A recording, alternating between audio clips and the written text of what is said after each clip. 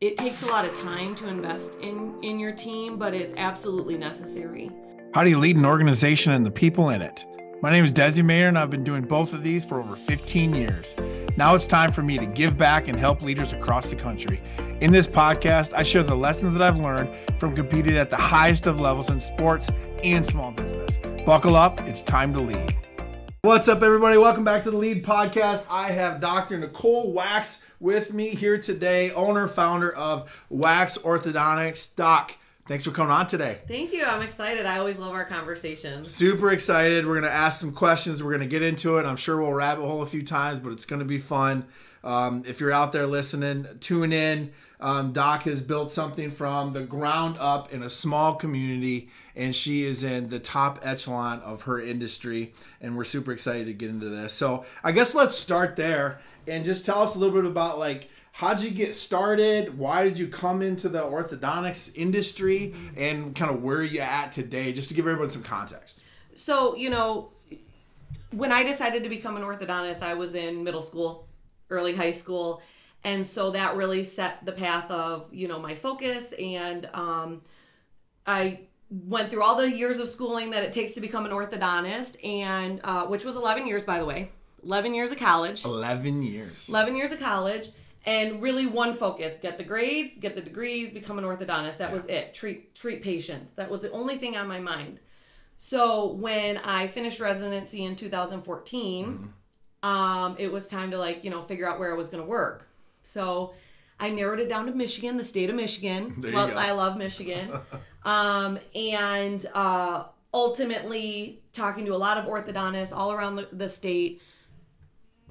Based on opportunity and location, I ended up coming home. I wanted to be able to serve the community I grew up. I loved it here. Yeah. And, live close to my family. I didn't want to miss birthday parties anymore and things like that and holidays. So no one in the immediate, area was looking to hire an orthodontist full time. So I said, okay, I'll start my practice. I'll just start a practice. Yeah. And I wanted it to be Linden. Okay. So that really narrowed down the focus, and we had, about a block this way or a block that way. Yeah, that's it, though. Yeah. Pretty much. So that was the first time that 11 years of school between high school and getting my, orthodontic, all my degrees to become an orthodontist. Never once did I think about being a business owner. Yeah. Or running a business. It hadn't crossed my mind. So here I am opening up a practice and learning how to build out a space that hadn't been touched since the early 1900s. Oh, fun. So now I got my contractor hat on and all of that. And then because I wasn't, studying science and teeth and biology and all of that, my mind just exploded with marketing and business ideas. And I started pretty much becoming a student of that, honestly.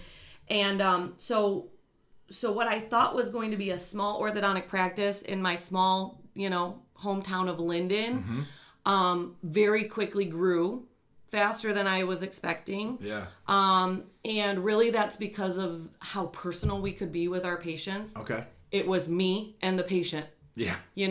And my emergency employee, which was my niece at the front desk. Right. So very small. So we had tons of time for conversation and personal care and all of that. And people liked the energy. They liked how we treated them. Customer service has always been very important to me. I'm sensitive to how, people and businesses treat me. I want to do business with places that are friendly and make me feel good, and have good service. So that just naturally was important in my own business from day one. And so we naturally grew from that.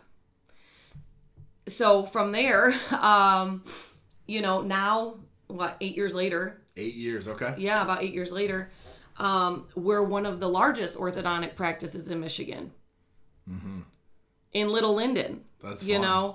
So you can imagine how much changes from a startup with, one employee and one patient, or zero patients really, to a large organization with lots of people. Yeah. Lots of talent, and lots of patients. So I'm going to guess that when you started telling people that you were going to do this in Linden, which, those of you who are listening, Linden is not a big town. Like she said, one block each way. We happen to have two legends in one room right now from Linden. So there you go. But I'm guessing that wasn't a popular decision, even in your industry. Mm-hmm. And you did it anyway. Yeah. What was the drive behind that? Well, I had put a lot of thought into where I wanted to work, right? And it wasn't a split decision. I had talked to, I came very close to buying a practice in Traverse City. Okay. And going down the transition, path and learning about the practice and very close to purchasing that practice. But something wasn't sitting right. And so I really had to do a lot of self-discovery and thought, put a lot of thought behind that. And it came down to the fact I wanted to be home. Yeah. So at that point, I was very sure I wanted to be home. Mm-hmm. And so I did demographic studies. I wanted to know, was this a good decision or not, That's a common practice in your industry. Common practice in business anyway, like whether you're putting a restaurant in or orthodontic practice or whatever. For brick and mortar, right? Yep, exactly. For a brick and mortar, you want to kind of see, will that town on paper anyway, be able to support your type of business. So I did that and everything was like in the red. Big red X's on everything, right? Not enough people to support an orthodontic practice, too many other orthos around, whatever. And I was like, okay, well, that's good to know, I guess, and it was good to know because I knew, I wasn't going in blindly. I knew that there would be challenges. And it would be hard. And you think about things different when you know that there are challenges. Yeah. But I'm the type of person that I know that my only limitations are myself. Yeah. Circumstances and anything outside of me, my results are independent of those things. Mm-hmm. I dictate my future. I dictate my success. And really that comes down to work ethic, drive, and the confidence to know you're going to figure it out and the confidence to not give up. Yeah. So I think, let me just stop you right there because I think that is an absolute golden nugget for whoever's listening, that like you basically said, like, I don't care. I'm going to do it anyway. Right. I'm going to design what I want. Right. And I don't know if it's possible or not, but I'm going to do it or die trying because this is where I want to be. And they said that it's going to be hard, and you were like, challenge accepted. Yep. Right. And I think that is so key because you're like, I'm going to lead this anyway. Right. And it's on me. Right. So I just think that practicing that own accountability of like, I know this is going to be hard, but this is where I want it to happen. Right. I have an emotional tie to this place and I want to grow here. And like you said, I'm going to figure it out. Mm-hmm. And having the confidence in yourself to being like, and it was probably like, you probably even shouldn't have had that confidence in yourself, to be honest with you. No. Right? Complete naivety, gave me in that stage my confidence. Like, no, I can figure this out. Now I look back, I'm like, how did I figure that out? And you're like, why and how? But I did. Yep. And here you are. So, I think that's key. Just that drive. And I think we get asked the question all the time, like, where does that drive come from? Sometimes it's a challenge. Sometimes it's a negative drive. So honestly, for me, that's usually what drives me the best is negativity. Instead of like, I want to have a 6-pack versus I'm going to die. I'm going to die usually pushes me harder. But that's amazing to hear. I didn't want to skirt over that because I think that's a key of like, just do it. You know what I mean? And I love that piece about it. So talk to us about it now. Where are you guys kind of currently at, and where are you now wanting to go? Yeah, so a lot changes from when you first start a business, right, to, growing rapidly and then reaching a point where you might be considered a larger business, right? I would still say in the scheme of business all around, overall, we're still small. We have about 30 employees. That's still on the small scale, but in small town, that's quite large. And for me, I consider that kind of large. And a lot different than you and the patient. Yeah, right? A lot different than just me, because what happens is when it's just you can move real fast. Yep. You can move really fast. You can do everything because you're in charge of everything, right? And the operation and the business is smaller, so you can handle everything. Yeah. Well, as more team members come on, assistants, front desk, whatever, you reach a point where you can't effectively lead every single person, and you can't effectively keep your finger on every single thing going on in your business. So then you have to bring on other leadership, right? And so a leader in the business changes from the person doing everything, deciding everything, really having complete control over every outcome, to, well, now I have to train and work with a leader. Now I have to lead a leader and trust that they're doing the things they need to do with the rest of the team and within their parts of the business, right? So you asked where we are now. We are, rocking and rolling. We have 3 locations, so our team kind of travels between all 3. We've gotten busier. And so new challenges, new goals come up, right? So for me, goals are really what outcomes I want based on the things that I see or notice need improvement. Okay, yeah. So we really care about patient feedback. I think it's easy sometimes to get feedback and instantly be like, oh, no, let me tell you why, or let me defend why I did it this way. We're right, you're wrong, right? We've never been that way. We really value that feedback, and we will dive into it in almost in a microscopic way to say, what can we learn here? What could we have done differently? I don't care about what we think we did right. Yeah. What could we have done differently? Because I want to grow out of every situation, right?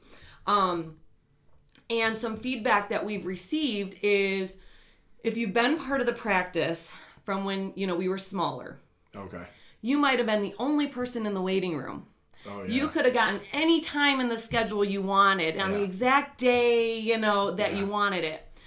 So the biggest feedback we get now, first of all, everyone raves about the people that we work with. I mean, everyone will tell you look at our Google reviews, our team is so nice. Our doctors are so nice, because we only hire nice people. Yeah. Because I like nice people. I don't want to work with people. Well, kindness is one of your guys' core values. Absolutely. Yeah. So, so that hasn't changed. And none of our core values have changed from the beginning, believe it or not.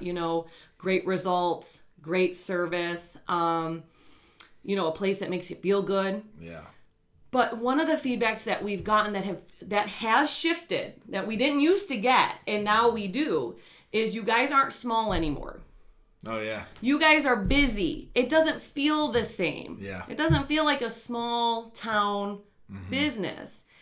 And, we're diving into that because we aren't small anymore. Right. But I have a small town. I have a love for small towns. I'm a small town girl. Yep. I just happen to have a larger practice in a small town because we did things right. We treated people well, and we naturally grew from that.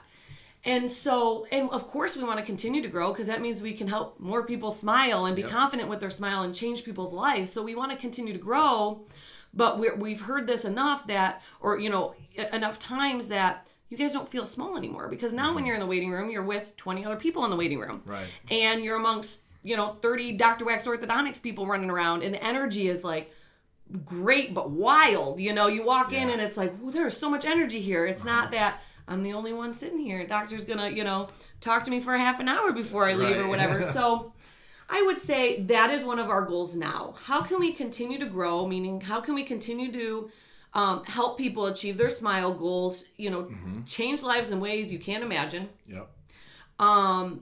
But yet still make it feel like you're the only person in the waiting room or the only person in the chair. I think you hit on a really good point there, that a lot of small business owners, and I think especially orthodontists, I think you and I had this conversation before, that you said, you went out to help smiles and fix teeth, essentially. And then you did good at it for a little bit. And then before you know it, you're like, I need some help. Now there's 2 people. Now there's 3. Now there's 4. Now there's 30. And you're like, wait, I'm an orthodontist, and now I'm leading 30 people. That part wasn't in the schooling. No, not at all. Right? And I think that we skirt over that quickly, that it's not, leadership's a skill. We always talk about that, but it's not something that we went to school for. You went to school because you wanted to help smiles, you wanted to change lives in that way. but then we run into, I'm doing great at that. So now I got more people helping me to create bigger impact, and now I have to lead those people. I'm not sure how to do that because, when you have one person, that's not too bad. But when you insert 30 humans, there's bound to be some obstacles and opportunities throughout that that are going to cause a lot of challenges. And I just think there's a lot of small business owners out there that are thinking, man, I struggle with this leadership thing. And it's like, you're not alone. All of us do, because that's not what we went out to do. Yeah. Right. We just needed that because we had a vision that is bigger than just us. And we were blessed to the opportunity to actually get to the point where it is bigger than us. And we need that help, but I think that's key there, because you're like, this is now pretty fun. And it brings a whole new set of challenges, which are great. You always want new problems. If you had the same problem you had 5 years ago, that wouldn't be good, right? You want new problems. And with every stage of growth, there's new problems. Absolutely. Nice. So kind of segue into that. I'm sure you've learned a lot from leading you and your niece to I have 30 employees. So what's the theme throughout that when it comes to, like, what was your leadership superpower in going from, your niece to now 30 employees? I think my leadership superpower is I think I know. I have a good guess, I think, at least. I think it's honestly, like, one, not giving up. Yeah. Two, knowing there is a solution to every problem. Yeah. Like, I want to list the problems. I want to identify the problems very quickly. And then my hours, and my sleeplessness nights and all of that is going to be spent on the solutions. Yeah, like, for every problem, there's going to be 10 solutions. Every entrepreneur listening knows exactly what you're talking right? about, right? And also seeing potential in other people. Okay. And not giving up on them. Yeah. Just like I don't give up on myself, right? So, you really need your team. You need your team. Absolutely. In business. And you need them to be the best they can be. Yeah. If you want your business to be the best that they can be. So, it takes a lot of time to invest in your team, but it's absolutely necessary. Because a lot of people don't have that confidence we talked about earlier. Yeah. And they don't see their worth. And they value their worth sometimes on external factors. Yes. Or they see something and that's the reason I'm not performing, or that's the reason I'm not, where I want to be in my career versus let me look inward. So a big part of my leadership style is helping other people grow, helping other people not only see their potential that I see in them that they might not see in themselves, but help them understand and shift their mindset so they can see things a little differently, so we don't get stuck in the same patterns that are keeping us down. Yeah. I think that obviously if anyone's listening and they know DISC, and they're probably already getting the vibe that, me and Doc's DISC are the same. We're both Challenger DCs. And I think that it's exactly what I was going to say. I was going to say persistence. Of I think that is an absolute key to, one, building business, right? And two, leadership. Because you're gonna suck until you're good, and that's okay. You don't get a six-pack, then go to the gym. You just got to start, right? And the unwillingness to quit. I'm going to get better. I'm going to figure it out. I'm going to fail. That's fine. I'll learn something and we'll keep moving forward. But just that relentlessness of I'm going to figure it out. And then taking that into another human and saying no, there's more there.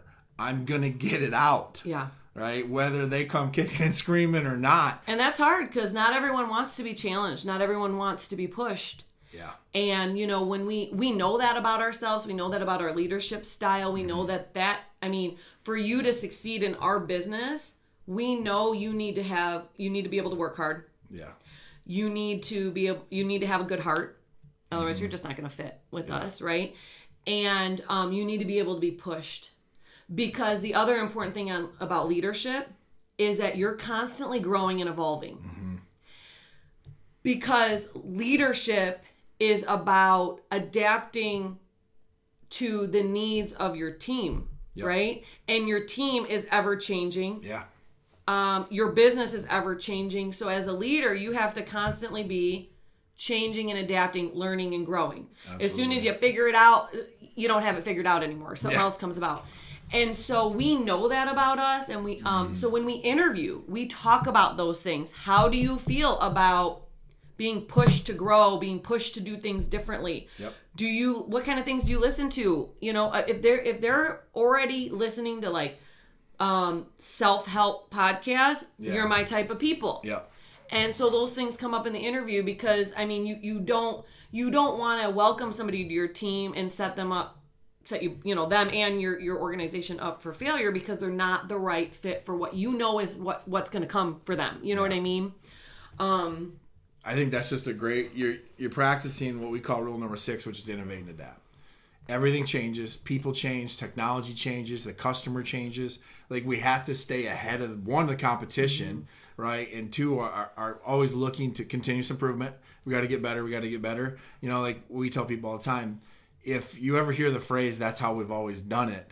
Like, red light, no go, the flag, 15 yards. Like we're always looking to get better. We're always looking for that feedback piece. But I think that's an absolute key, that persistence is almost required, you know, if you're looking to stay ahead of the game, to stay ahead of the competition, being ready for people to change, employees, customers. You know, how does leadership work now versus, you know, pre-COVID, post-COVID? Like all these things are different. If you're not willing to innovate and adapt, you're going to die. Yeah. And as a leader, I mean, years of experience is one thing. Right. And we're early, Desi. We're early in those years, right? But we're so engaged in learning and evolving with what's needed right now already. But years of experience is one thing. But as you become a veteran leader, the people you're leading have changed a ton. Right. And so, you know, I think all across the country, you know, there's conversation about a younger generation of team member, the 20-something year olds, right? Yep. And not to, you know, put any generalizations out there, but from generation to generation, you know, the expectation of the employee changes, what they expect or want out of their workplace changes, how they need to be led changes. Yep. And that's a big topic right now. You know, because I think that's the fastest growing age, you know, in our workplaces. And so we need to, that no one knows the golden formula because leading them versus leading a 40 or 50-year-old, very different, you know, or you shared because you coach in different kind of businesses, right? You coach on leadership in different kind of businesses. And I just want to share one of the stories you told me about. There's, you know, a certain group of people based on their, you know, experience or their ethnic background that value work ethic over safety. Okay. Yes. And if you're a type of business that might be dangerous, safety is very important. Yeah. You don't want your people getting hurt on the job. That's not good for business, right? And so you have employees that will literally kill themselves to work hard and bring a paycheck home to their family. Yeah. So if you're a leader, you have to know the differences between the people that you're leading, because how you lead that is going to be very different than how you lead maybe somebody different. So we have to be adapting as leaders, and that means like studying up, listening to podcasts like this, right?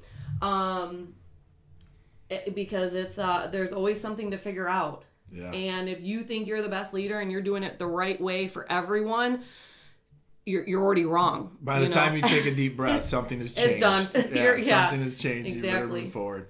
I think that's great. Let's talk about the workplace a bit. So the new the Gallup workplace survey came out 2023. Talked a lot about engagement. Talked a lot about communication between the manager and kind of the frontline contributor.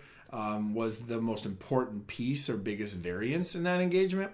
So let's hone in on communication. What would you say in your experience, in your industry, that you see, like what's the biggest communication breakdowns that happen kind of within the team, within an orthodontic practice that you see most often?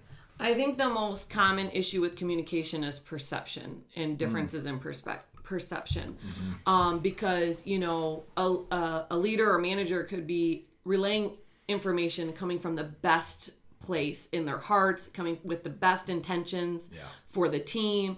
And then the team hears it, and then somewhere in between it coming out of the manager's mouth and into the ears of the team member, they took it a whole different way, right? So it's all perception. You know, the facts are the facts, but we intend it one way and they take it another way. And, you know, if you're actually surveying your team members, which you should, you should know how they're feeling and how they're thinking about leadership in your organization. And then, you know, take a deep breath and really read it and take it in and figure out how to improve for them. Okay. You know, we've done that. And communication comes up a lot from the team. You know, they want better communication. They don't feel like there's enough communication, whatever. And I'm thinking, you know, my initial thought is, oh man, I thought we talk a lot. I can talk, right? Like I can talk. You know, our managers can talk. I feel like we're letting them know. So we had to ask more questions. Well, what does that mean? What do you not know that you want to know, right? Because we are happy to share. Like we aren't trying to not share information. So it's more the perception or how they need information. Maybe it's not a quick meeting in the morning while they're thinking about, you know, their responsibilities coming up in the day. Maybe it's, you know, different forms of, maybe it's video, maybe it's different time of the day, maybe it's written, maybe it's you know, hands-on. Something like that. So I think it's important to know, survey your team and understand, ask them, what can we do better? And then adapt in how you're doing that. And for us, it was the communication. And that's funny that you ask, you know, what communication issues do you have? And it's really perception. So we like to offer time for them to talk to. Here's the topic. What do you guys think? Versus just, you know, teacher student. And they often come up with all the answers that we were trying to get to anyway. Just in a little different of a way. Absolutely. And that's great, you know, so.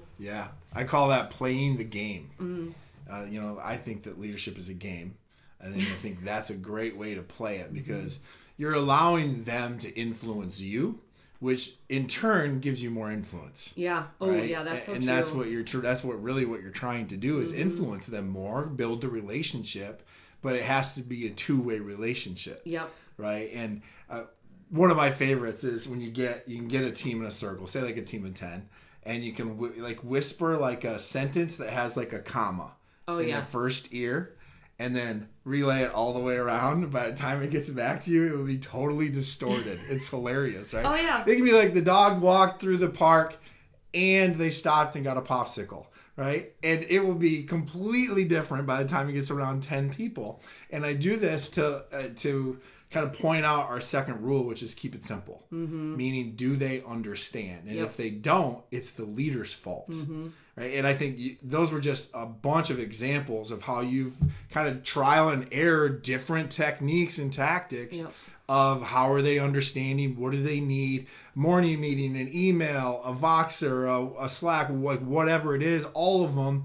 One or two, like what's the formula for your specific team so that they understand, they feel heard, right? That's a big piece of it. But, you know, a lot of times we experience, like, I sent the email and they're not doing it. Okay. That's still on you. Right? If they don't understand, they're not going to do it. And, you know, and then you're talking about questions. I think that is a lost art that leaders don't empower their team to ask questions because they're like so nervous about like, am I gonna, maybe I won't feel good about the feedback. Maybe I won't know the answer to the question or whatever. So, I mean, because when you get to the end of a briefing or whatever, right, you explain something, you say, any questions? People aren't going, yeah, I got 7 questions, right? They don't want to be that person. So I think like your ability to empower them, where you were kind of explaining, like, I almost tell them, like, ask a question. Type of a deal. And I think that's a lost art as a leader. Well, just like we want our team to ask questions, right? We want them to be clear on things that they're not clear on. We should be asking them questions too. And this might have come from you, Desi. You know, at the end of a meeting, hey, what did you guys hear me say? It seems so silly. Like, honestly, when you first start saying that, you're like, it seems silly to ask that question. What did you hear me say, right? Like, oh, you want me to recap it? Yeah, I do, because every time they recap it, I was like, that's what you heard me say? No, that is the wrong direction. I'm really glad I asked that question, right? So by doing that exercise, where after you have a conversation, send an email, whatever it is, you have a meeting, what did you hear me say? Yeah. It is often very different from what you thought you were saying. Yeah. So then you got to take some more time and hash that out. Love it. We call it the read back. Okay. Yeah, it's a read back. That's awesome that you practiced that. We talked about it like a year ago. Yeah. And it's the simplest test to know, was I clear? And I mean, probably 50% of the time, even on my team, it'll be like, nope, I wasn't clear. No. I'm so sorry, I did a bad job of explaining that. Let me try again. Right? And it's never like, it's not their fault, because you're like, maybe I spoke too loud in the beginning or the end, or I used too big of words or too small. Like, right? Maybe I was too simple. Maybe I was too complex. But that's a sign of a good leader. Yeah. What did I do wrong? Bingo. Not, you didn't understand me. Why aren't you listening well? How can I adapt how I'm leading these conversations? Do I need to talk, for me, do I need to talk slower? Right? Same here, usually. I also need to probably prepare a bullet point. Yes. Here's a copy. Yeah. Because I'm good about detailing, and you can get lost if I sit there and I give you 5 bullet points, but then I detail each one out with 5 paragraphs. Of course, how are you going to remember all of that stuff? So, just adapting based on the feedback you're getting from your team. And I think right there, which is kind of our foundation, is point the thumb. Yep. Not the finger, right? And I learned that from sports. You always want to point the thumb. How is this my fault? Yep. Right? And because somewhere down in there it is, and you have to believe it. We call that absolute accountability. And it's the foundation of good leadership, is what did I do wrong? I'm sorry, I did a bad job. Right? It completely removes the pressure, right? And I mean, we just had that happen the other day with a big boss honcho and the one below them, and they said, actually, this is on me. And then the big boss honcho said, well, if it's your fault, then it's my fault too. Oh, nice. And now they're arguing about whose fault it is. That's a good argument. And they're both saying, no, it's my fault. No, it's my fault. I'm like, now we're there. Yeah. Right? Now we're there. That's so good. Let's kind of switch pages a bit to productivity and production. You guys said it's busy. There's a lot of energy going on. Talking about, what have you found in leadership to be keys in, high production, high productivity, efficiency with effectiveness also? Is there any kind of keys or themes that you've found in productivity and leadership? I think that, first of all, your goals and your measurements of those goals need to be super duper clear. Okay. Yeah. Because if they're not clear, you don't know, did I hit the goal or did I not? Did I achieve what I wanted? Did I underachieve? Did I overachieve? So I think having measurable, goals is important, whether that's, revenue, whether that's, a culture metric, something that is measurable. And then you have to check in with your team. You have to, your leadership team, you have to keep it top of mind. So you're constantly talking about it. Daily, weekly check-ins on those measurable points. And then, your leadership team needs to know, well, if we fall short of this, do they know all the strategies? And does your team know how they immediately affect those goals, right? Because it's one thing to, sit with your team and say, hey guys, our goal today is to, help 3 new clients or whatever, your business is. And they're like, okay, cool.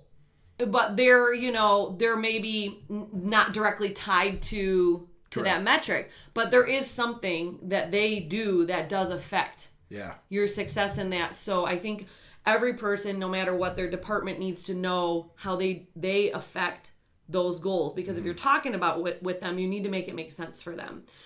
And a lot of we talked about different types of people on your team. Some of your team, especially the younger people, they want to know that they matter in an organization. They want to understand their purpose. And that is one way that you can help them see the value that they bring. We're talking about goals. They don't care about numbers and goals. but they might care about how their role affects Yes. the bigger picture. Yeah. So I think sharing and talking about that with the team in a way that they immediately affect, what you're trying to go for is important. And then leadership needs to know when they fall short, what does leadership need to do for each of those goal points? Yeah, understanding very clearly and simply how what it is they do, say, with as a clinical assistant in the chair, and how that affects the overall mission of the business. Yes. On a Tuesday at 2:00. Yes. Right? Yes. And I think if you can connect those dots, then they see very clearly and they are much more bought in to what they're currently doing and the bigger mission. Right? And that is an engaged employee that is thriving at work, enjoying what they do. And to me, that makes a happy employee.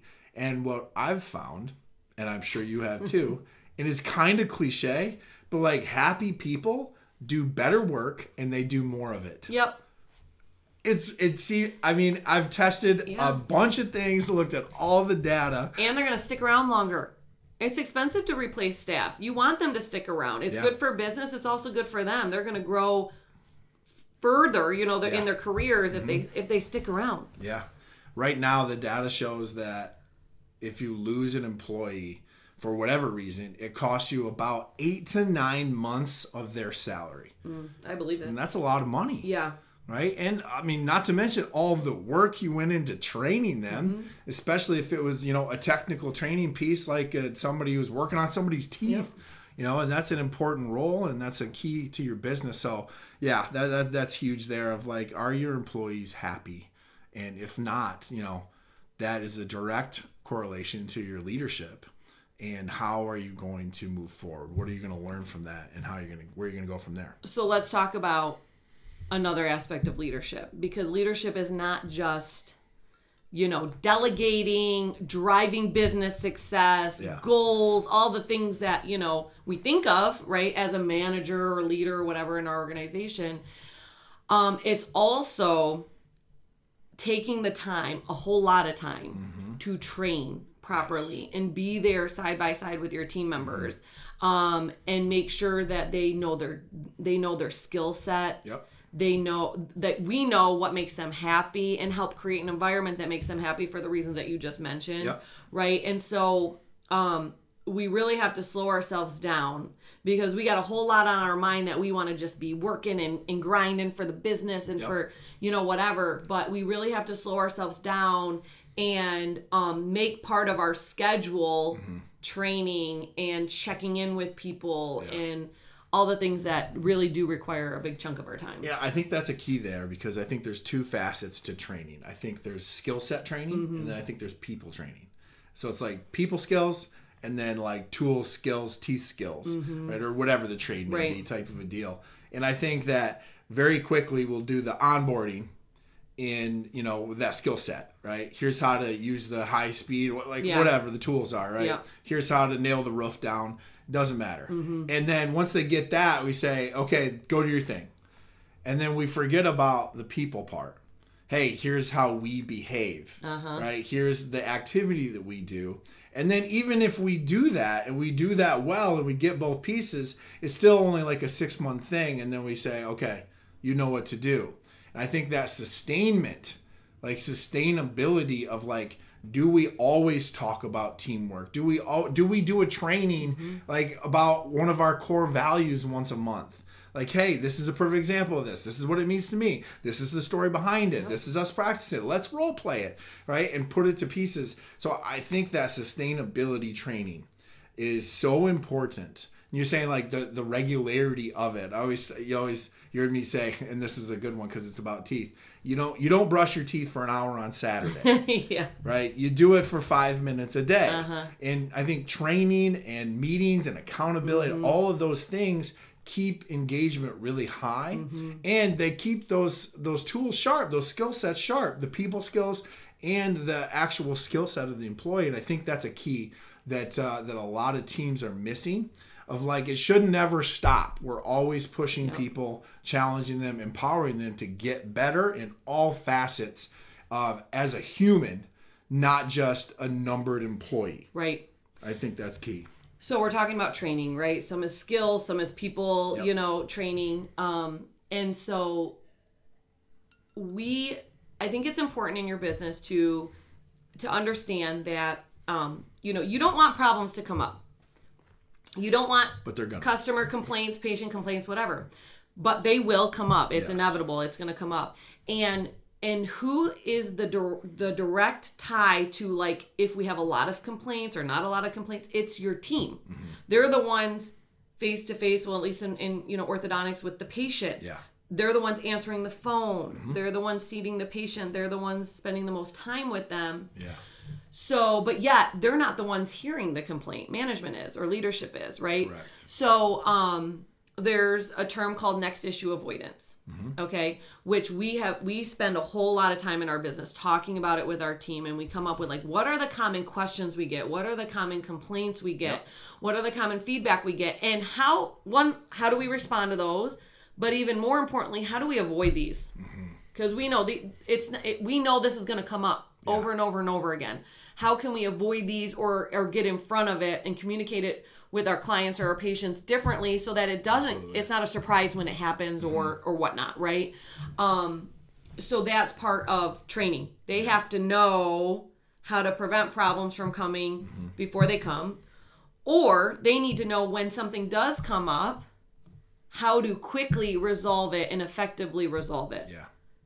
You know, good. because not everyone is good at conflict resolution, problem resolution. So that is a big part of training. Yeah, I think that's just more of that innovate and adapt, just staying ahead of the Mm-hmm. game.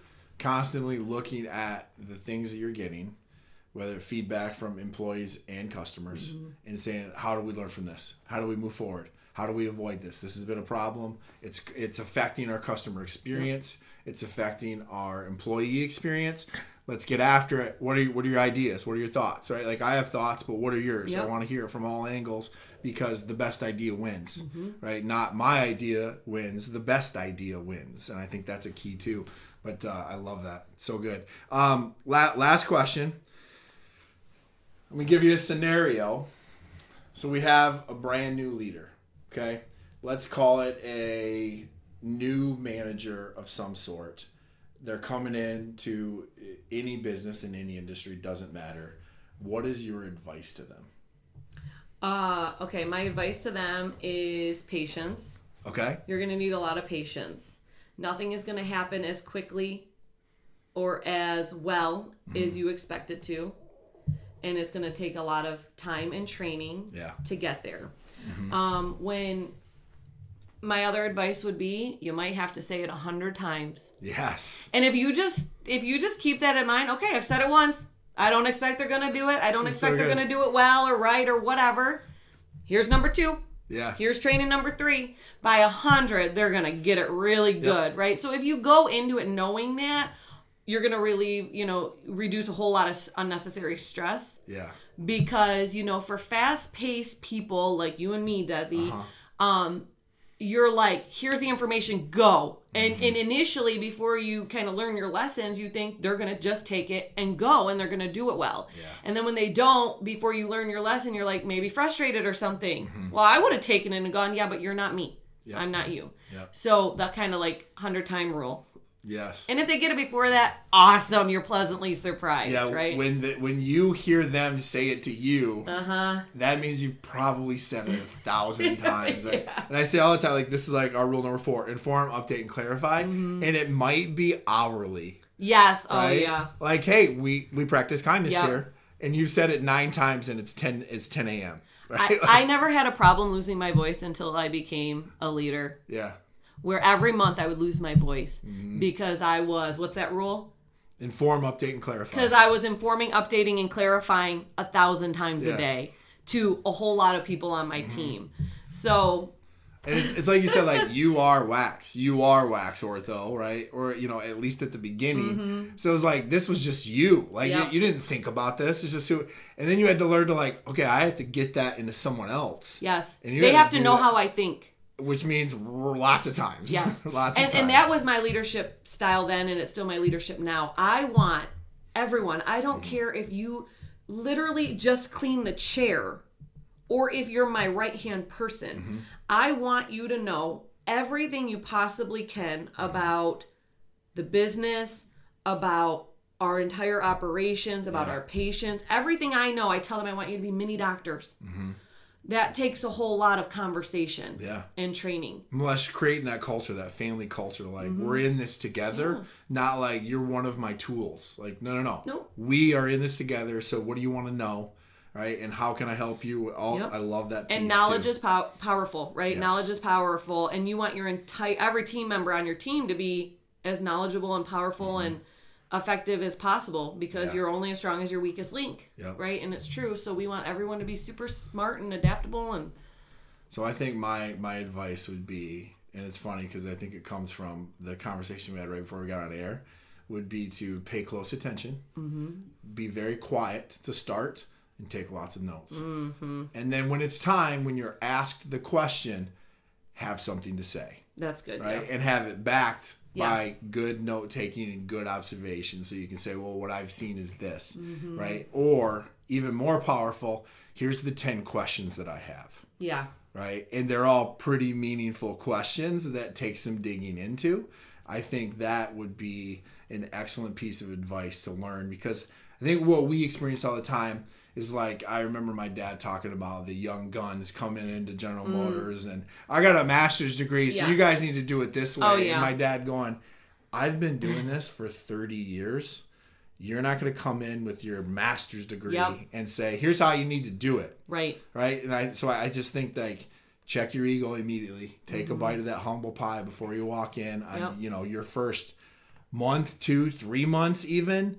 Before you start to earn that trust, you got to give trust. And I think that's one of the best ways to do it, is to find ways to empower them, to make them feel like they are the superpower, because they are. Like, you're learning from them. And I just think that's the key, is come in from a learning perspective, not a, I know how to do this, do it this way perspective. I think that is a learned leadership trait. That questions, the right questions to your team or whomever, are often more powerful than the answer. Yeah. I think Tony Robbins said the quality of your life depends on the questions you ask. I believe it. And it's so true, because it's like, man, words can be so powerful. If you just put the right set of words in the right order, that question is like, oh, wow. That can change everything, So I think that's awesome. Wow. That was great. So fun. Thanks for coming on with us, Dr. Wax. Why don't you let everybody know, where can they find Dr. Wax? Is there a website, the locations? Tell us, like, if they got kiddos or themselves, tell them about it. So adults or kids, anyone, if you need your smile improved, or you have orthodontic problems, Dr. Wax Orthodontics is the place to be. We're in Linden, Flushing, Highland. Just go to waxortho.com. Everything is there for you. You can schedule right online. And I will also mention, we have a second business. We call it our sister company, Evers and Ollie. It's coffee, food, and shopping in downtown Flushing, but everything's online as well. eversandollie.com, named after my kids, Everly and Oliver. Love it. So good. Go check her out. The best, absolute best customer experience around in the industry. Hands down. I hope so, because I tried to help with that, and I think we made a little bit of an impact here. And hey, if you like this, like it, share it, review it. We appreciate you guys. We don't run ads on here or anything, so we rely heavily on word of mouth and you guys sharing it. So, if there's an orthodontist that share this with them. It might be of value to a new leader or whatever you may be, but we appreciate that. And thank you very much. We are out.